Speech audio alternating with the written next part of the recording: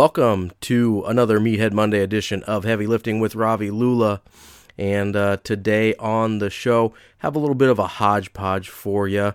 Might be a little bit shorter of a show today. I've bought myself a small window where I'm hoping my dogs won't bark, but they've, for whatever reason, got a bug up their butts today. So I'm not really sure what we're going to have there. Every Instagram story I see on the internet says it's because Mercury's in retrograde or some nonsense like that, but maybe that only applies to human females and not to my dogs. I expect more out of my dogs than that, so we'll see what happens. But if they do interrupt us, I apologize, but it's probably going to happen at some point. We are at that time of year, whether it's, I don't even know what Mercury in retrograde means, or if it's just because the weather's changing, but we are at that time of year where not only am I going outside in the morning in a light jacket and thinking it's okay because my weather app said it was 45 when I left this morning, which it was, but we're at the time of year where I need to start paying a little bit more close attention to the forecast. Otherwise, you have situations like tonight where I get off of work and I'm pumping gas in basically a windbreaker. And it's 20 degrees outside and snowing, so that wasn't as much fun as I'd like. But that time of year in Omaha also means it's the time of year in college football where you've got some really fantastic games going on. Obviously, there was the Alabama LSU game, which for once, at least for me, finally lived up to the hype. I think I've been pretty soured on this game ever since that 9-6 debacle like 7 years ago, maybe 8 years ago now. And I just haven't been that enthused about this game really ever since then. They followed that one up with a 21-0 clunker in the national championship game that same year, and it just hasn't been, these LSU Alabama games haven't been compelling the way you would want them to be. And finally this year both teams have good quarterbacks, and what do you know? You have good quarterbacks, you have a really good football game. Who would have thunk it? Apparently neither Nick Saban or Les Miles until he got fired, thought to get good quarterback plays for a really long time. Arguably too long, but you never know. Anyway, that game was phenomenal. You had an incredible Oklahoma-Iowa State finish where probably pass interference on Oklahoma on that 2-point conversion, if we're being honest. But it's one of those things where they throw the flag, people freak out. They don't throw the flag, people freak out. There's really no way to win there. And frankly, there's no guarantee Iowa State would have gotten the conversion had they called the penalty anyway. Not saying that means you shouldn't call it, but just something else to think about that people tend to conveniently forget is they assume that you throw the penalty flag and Iowa State definitely gets the 2-point conversion at that point. Well, that's not always how that works. So anyway, that was an incredible game. You had, I have a weird affinity for SMU, and they were in another barn burner, 59-51. You have to imagine Sonny Dykes is going to get a new job here at some point, but who knows? Maybe he likes it down there at SMU. I wouldn't bet on it, but you never know. The other really big game of the weekend, obviously, was Minnesota against Penn State. I was shocked. Not in the result of that game specifically, although I did think Penn State was going to win. But I'm just kind of shocked at the whole PJ Fleck experience in general. It's bizarre, I guess, to say the least. And I don't know, I'm probably a little biased because he looks like such a douchebag that I really just assumed he was a bad football coach and had gotten either, I don't know, lucky at Western Michigan. I don't know. Western Michigan, Central Michigan, whichever one he was at. But, it would, and listen, Minnesota's schedule up to this point had been incredibly easy, like cupcake easy. But beating a number 4 Penn State team that was, in the first edition of the college football playoff rankings, I mean, this is a legitimate win. Now, do they have the juice to go out and finish off their regular season against, with wins against who's there? I think they've got Iowa coming up, Northwestern, and then Wisconsin. So Iowa and Wisconsin certainly are tough opponents, and we'll see if Minnesota really is for real. By that point, they would have 3 pretty good wins, and you almost have to, if they're undefeated at that point, just kudos. But the whole PJ Fleck thing has really kind of surprised me. And listen, I thought it was a good hire for Minnesota at the time, but I thought it was a good hire for Minnesota. I didn't think I wasn't that high on PJ Fleck in general. But, if you look at some of the other coaches that have been hired recently, whether it's, Willie Taggart, who ended up getting fired just last week. You look at Chad Morris got fired at Arkansas. You look at, obviously, Scott Frost struggling at Nebraska. Some of the guys, the only new guys that are really succeeding at a super high level in a Power 5 job are Mario Cristobal out in Oregon and PJ Fleck in Minnesota. So, hats off to them, and we'll see how the rest of the season plays out. But you can't take 9-0 away. That's a real thing, and you really can't argue with it. So that's impressive on their part. I did want to get to, I mentioned Chad Morris and Willie Taggart being fired, and there's been a little bit of an outrage on the internet amongst either former or current college football coaches. I think Tommy Tuberville, the former Auburn, Texas Tech, and I believe Cincinnati for a time, head coach, saying, the ADs aren't giving the head coaches enough time. And when you take that sentence in a vacuum, they're probably right. Less than 2 years in the case of Morris and Taggart probably is not enough time. But in general, I would say less than 2 years is not enough time. But in the specific cases of Morris and Taggart, I would argue that those were just bad hires from the outset. And it was, at some point, you're just following good money with bad money, right? Or bad money with more bad money. Following bad money with bad money doesn't make it good money, right?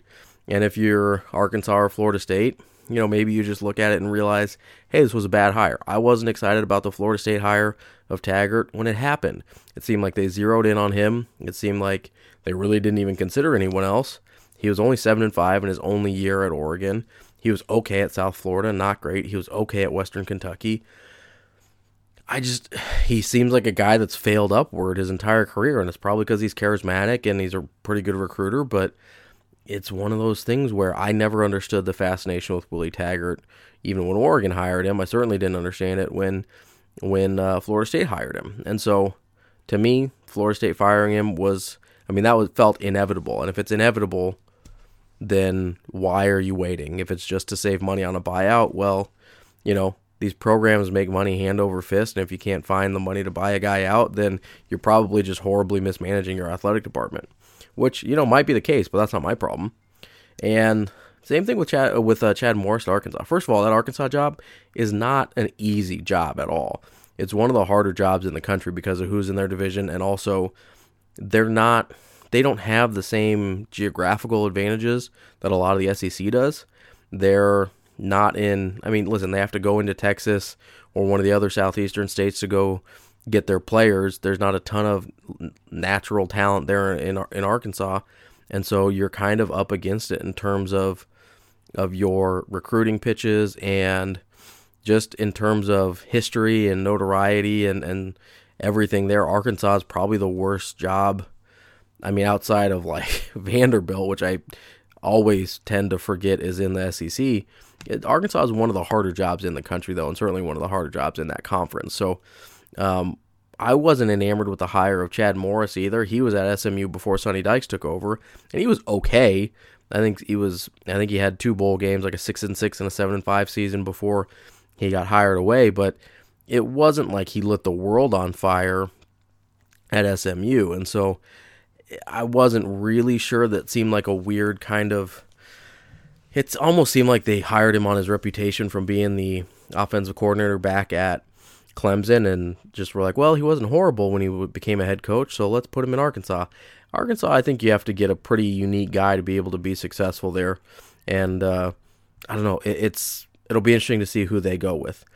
As far as Florida State's concerned, aside from the fact that they were just cutting ties with bad money, I also think they were trying to get in early on some of these candidates where, USC is probably going to be open this year. You wonder if Michigan's going to be open this year if Harbaugh loses to Ohio State again. So you've got some pretty premier jobs that are going to be open, and if you're Florida State and you want to get on the market first, that makes total sense to me. The kind of bizarre and frustrating thing about, as somebody who roots for Florida State, in addition to Nebraska, one of the frustrating things about Florida State and the search is it seems like every day there's some, whether it's local media down there in Tallahassee or national media, they're just grabbing on to whatever stories they can come up with. I mean, 48 hours after the Willie Taggart was fired, it sounded like it was a done deal that Bob Stoops was going there, and then it turns out Bob Stoops was never a candidate, but Mark Stoops might be a candidate, but he's still got a football team to coach for the rest of the season, so who knows if Mark Stoops is really a candidate. And then you hear names like Mike Norvell and Matt Campbell and in Memphis and Iowa State respectively, and those kind of make sense. And then you hear a name out of left field like Deion Sanders, who would be a total and unmitigated disaster taking over a football program of that magnitude at this point in his life. So you really have, it's all over the map in terms of the things you're hearing, and I'm guessing just about none of it's accurate. But that's just a guess on my part. For my money, I would love to see either Lane Kiffin come up from FAU and take over the Florida State job. He's shown he can be a preeminent offensive mind, most recently at his offensive coordinating stint in Alabama. And he just has, I get that a lot of people hate him.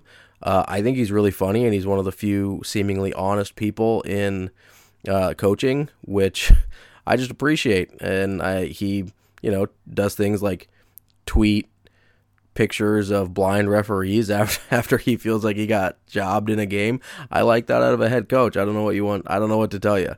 I think he'd be a fun hire. I don't know that he'd be the best hire, but he would be a lot of fun. The other guy that I really would love to see them hire, and I think probably is the best hire in terms of guys they can actually get, is Mike Leach. Mike Leach has a home in the Florida Keys. He's obviously got an affinity for the state. He lives there in the offseason, and I think he's just one of the best football minds that, of the generation. He turned two of the most despondent and isolated football programs in Texas Tech and Washington State and turned them into ranked teams.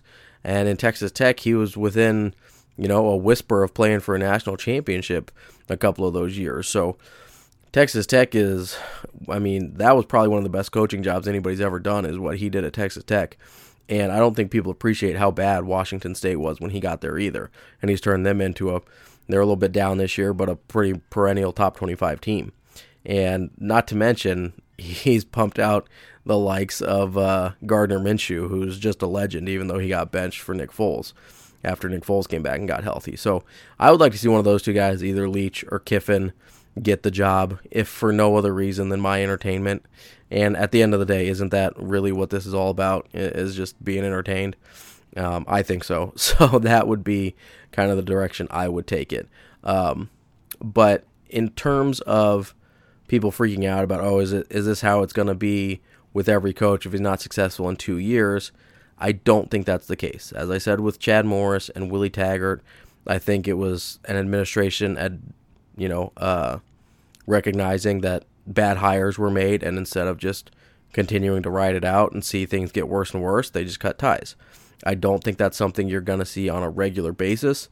I think most coaches are going to get 4 years. Any more than that these days is probably too much to ask for, but I think if you get a full recruiting cycle, that's about all you should need to at least see progress. I mean, you're not going to see, like, let's take Scott Frost, for instance. I'm not saying they're going to be Big Ten champions by the end of his first 4 years, but if they're 4 years in and they haven't made any progress, if they go 2 more years without making a bowl game, then you've got issues and you have to have that conversation. I think that's legitimate to have that conversation at that point. So I don't think you're going to see an epidemic of coaches getting fired before their second year is over, if for no other reason that the buyouts are too expensive for most ADs to swallow. And not to mention, most ADs don't like being wrong. And if you have to fire a head coach that you hired, you're probably not too far behind. So a lot of them will try and ride that thing out as long as they can. That's just how I see it anyway. So that's kind of what's going on in college football. Some of the things that I thought were interesting. We're going to take a quick break here, and then on the other side, I have some very meathead things for you. I know this hasn't been a very meatheady podcast so far, so let's take a break. On the other side, we'll get into all the meatheadedness you can handle. Thank you to Fruitful Design for supporting the Heavy Lifting with Ravi Lula podcast. Fruitful Design helps businesses and nonprofits be, well, fruitful with top-shelf design and strategy. Whether you need a logo, website, or anything else to promote your business, which I needed all of, Fruitful Design can help you grow. They helped me set up my website for Heavy Lifting with Ravi Lula and were quick, friendly, and professional. Check Fruitful out online at www.fruitful.design. Once again, that's www.fruitful.design. Welcome back to a Meathead Monday edition of the Heavy Lifting with Ravi Lula podcast. And I promised some meatheadedness on this side of the break, and I've got it for you. I wanted to go over my top 5 favorite lifts. And there's a couple reasons I wanted to do that. Number 1, I thought it was a fun exercise. But once I started doing that, number 2, it made me kind of reflect upon myself and see why I liked those exercises. And what I learned was, still a meathead, but I like to fancy myself a power lifter because I've competed a few times. At least for locally, I did okay.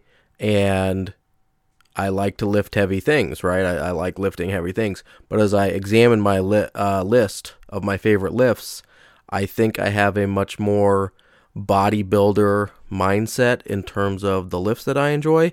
I just have a super heavyweight power lifter's mindset on the foods I like to eat. So I'm somewhere caught in the middle there, but as you'll see on my list, there's a lot of show muscles, a lot of beach muscles, if you will. I like to call them the glory muscles, the muscles that get all the attention, but that are almost never overlooked in terms of guys' workout routines. And so you'll see what I mean when I get to the list. But my top 5 favorite lifts, I'm going to go from 5 to 1. I'm guessing you probably know what 1 is if you've met me ever before. But, no spoilers here. Number 5, I really enjoy the trap bar deadlift. And if you're not familiar with the trap bar, it's a usually diamond or hexagonal shape bar where you stand in the middle of it and you can load plates on each side. And the reason let me start why I like deadlifts in general. Number 1, you can pull a pretty massive amount of weight. Usually that's one of people's stronger lifts is the deadlift. And that just feels really, really good. I'm just going to be honest with you. There's a very primal feeling of pulling a lot of weight off of the floor and standing up with it. And it feels really cool. And so that's why I like deadlifts in general. Why I like trap bar deadlifts as opposed to conventional or sumo deadlifts is because I have a terrible low back. And because of the way the weight is out in front of me on a traditional or a sumo deadlift, I constantly hurt my low back while I'm training it, and I have to take time off, and then I don't get any stronger, and then I try it back up again, and then I hurt my back again, and I have to take more time off. It's been a cycle I've been going through for probably the better part of 5 years, and it's super annoying, and I hate it. So with the trap bar deadlift, because of the way it's designed, the weight's really close to in line with your center of gravity. I don't get pulled out in front, and it puts a lot less stress on my low back. And so I get the primal just rush of pulling a lot of weight off the ground without the horrible back pain. So that's a win in both worlds if you're me. Now, on the downside, obviously you can't trap bar deadlift in a powerlifting competition. You have to use one of the conventional or sumo variations, a traditional variation. So obviously I can't continue to compete if I don't go back to the straight bar deadlift at some point. But maybe I'll just do other things because it's really at this point the stress that it puts on my back is not worth it, and then it makes me not want to work out at all because I feel injured, and it's a whole thing. So that's why I prefer the trap bar deadlift. I think it's a lot of fun. You can pull a ton of weight, and for me, and honestly for most people, it's a healthier variation of a deadlift. Now, let me be clear here. I understand that the deadlift hurting my back is my fault and not the deadlift's fault, right? If I had the ankle and hip mobility to get in the proper positions on a straight bar deadlift, I almost certainly could do it without having constant pain. That being said, the time and effort I would have to put in order to fix those deficiencies of mine, to me, is simply not worth it because, as I've kind of discussed on a podcast a couple weeks ago, it's hard enough for me recently, just the way life has been, to get in the gym and do the things I like and do the big heavy lifts and the glory muscles and all that kind of stuff. It's just been hard enough to do that as is, right? So I really don't have the time or the energy to dedicate either some of that time or additional time to simply just rehab work to work on my flexibility in my ankles and my hips and really not get to do anything fun. I know myself, and I'm not going to do that. It's not worth it to me. So instead, I compromise and I do trap bar deadlifts instead of regular deadlifts. And does that make me soft? Probably a little bit, but what are you going to do? That's where I am. Speaking of that, though, I was really proud of myself this week. I was able to get 4 lifts in a week for the first time in quite a while, including 2 leg days, a squat-focused dead leg and a squat-focused leg day and a trap bar-focused leg day. And I made it out unscathed and uninjured for the first time doing 2 leg days in a week in probably months. So probably before my wedding in July, to be honest. So that was a big accomplishment for me this week. So celebrate your little victories. They're, they're important too, and they help keep you going. So just wanted to share my little victory with you guys. So number 5 is trap bar deadlift. Number 4 is a Pendlay row. And for those of you that aren't familiar with a Pendlay row, it's like a bent over row, except for instead of going from a rack like most bent over rows do, you go all the way from the floor. And I'll be honest, this one kind of hurts my low back a little bit too if it's not real healthy, but because I'm not pulling or trying to stand up with it, it actually doesn't bother it nearly as much as deadlifts do. So basically you get in a kind of bent over position like you would for a bent over row, and you get over the weight and you pull it directly up to your chest. And so it's just a little further extension. There's some, look up a Pendlay row if you want to do one. I'm not describing it very well right now, but what I like about Pendlay rows, and you're going to notice a theme here, you can do a lot of weight with a Pendlay row, and A, it's really fun, B, it looks super impressive, and C, it's just really good for your back development, especially if you bench a lot. It's really good for getting some heavy work in to even out your back muscles so you're not constantly pushing and never pulling. It just helps with the muscle imbalance that a lot of people have because people tend to push more than they pull. So look up a Pendlay row. I did a horrible job of describing it. Look them up. They're a lot of fun. You can do a lot of weight. For instance, my best Pendlay row is 3 plates, so 315 pounds, which it's just a lot of fun to row that much, and it's pretty cool. So I would check those out for sure. I really enjoy doing them when my back doesn't hurt, which is almost never. So I don't do them as often as I would like. Number 3. Okay, so I've got a tie here, and I get that's cheating a little bit, but it's my list. Also, they're similar exercises, and I like them for similar reasons, okay? And this is we're getting into the, if I wasn't being vain enough before, we're getting into the very vain reason as to why I like certain lifts. And this is, I'm got a tie between chest flies and that's cable chest flies. So I'm standing up with cable chest flies, or dumbbell shoulder flies. So lateral shoulder raises, some people call them. I call them shoulder flies. And the reason I like those, number 1, and really the only reason, I think I look cool while I'm doing them. And because of this, I really enjoy doing the lift. And I don't know what it is, but just the way my body's positioned when I'm standing upright, doing the shoulder raises, the lateral shoulder raises, the shoulder flies, or when I'm standing upright doing with a little bit of a lean, doing the cable chest flies. I just think I look really cool. I usually think I look more jacked than I actually am. And so that helps a lot. That makes me want to continue to do those lifts. So that's the very simple explanation on that one right there. Number 2 on my list. Now, this one was a little bit, I knew I was going to go with the bicep exercise here because biceps are fun to work, and then you can flex in the mirror and you feel really jacked and you feel good about yourself. I specifically chose the preacher curl with the easy bar. The easy bar is the one that kind of has the curve so your wrists don't get all messed up. That's important for me because my wrists often get messed up.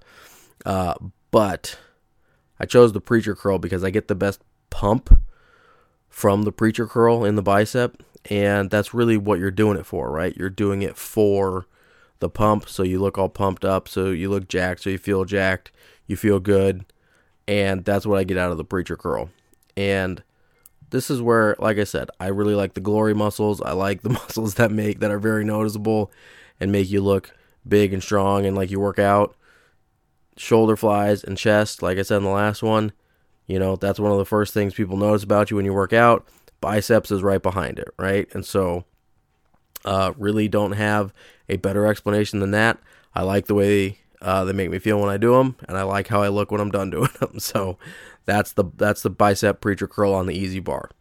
And my number 1, this is probably a no-brainer for any of you that know me, is the bench press. This traditional flat bench, straight bar. I don't really get into the variations. I know sometimes people use, I think they're called touchdown bars, where you've got some horizontal, I guess they're vertical. You got some vertical grips on the bar, or you can do obviously dumbbell variations or stuff like that, incline, decline. Those are all fine. I like your traditional flat bench with a barbell. And, a lot of it, stupidly enough, comes down to it's probably my best lift. My max at on a flat bench is 385. So it's probably my best lift per my body weight. It's also the one I enjoy doing the most. I just love benching, and that's why I do it, or try to do it twice a week. I do a heavy day and a light day. I just love benching. It's a lot of fun. You get a nice pump in your shoulders and your chest, a little bit in your triceps. For me, mostly it's shoulders and chest that I feel, but I just love benching, and it's also a lot of fun. Like, it's nice to have a good answer when somebody asks if you work out, and then immediately afterward they ask how much you bench. It's nice to have a good answer. And just so we're clear, when I say a good answer, for a guy my size, got to be over 300 pounds. That's just what it is. If you work out a lot, and I'm about 245.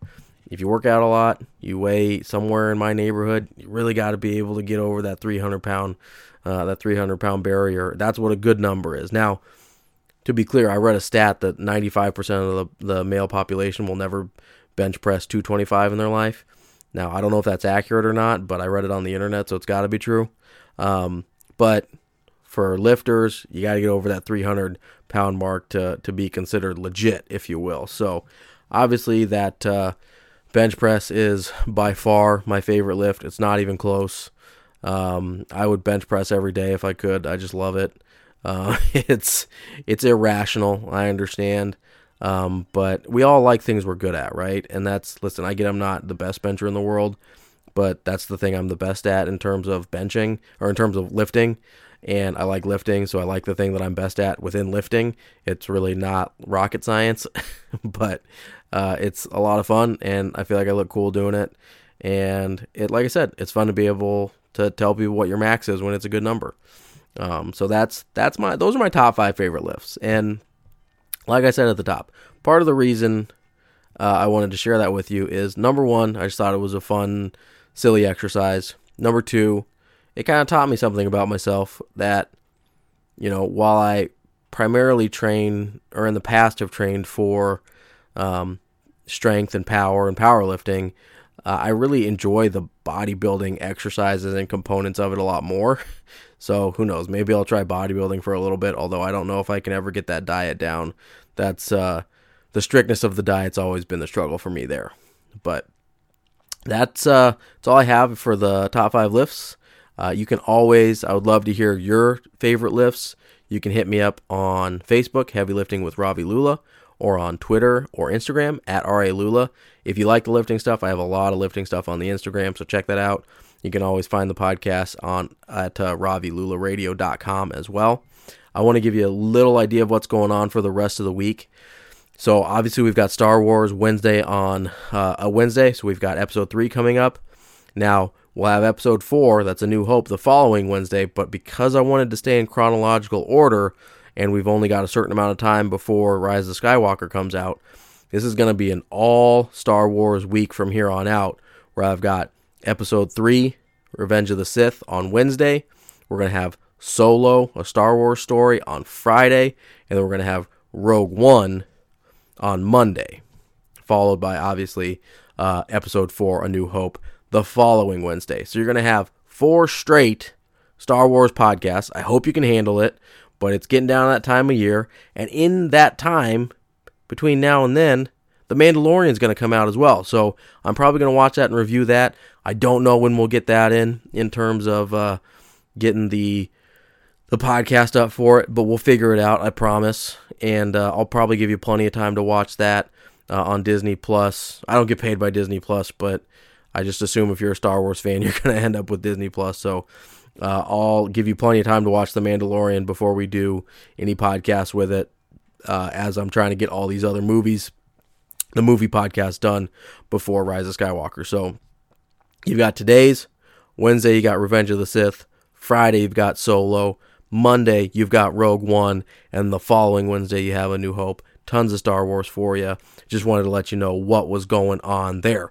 Make sure you subscribe, rate, and review Heavy Lifting with Ravi Lula on your podcast platform of choice. And please, please, please, if you like the show, tell your friends, tell whoever you think else would like it, share it on your social media. That would be doing me a huge favor, and I would greatly appreciate it. Until Wednesday, I hope you have a great week.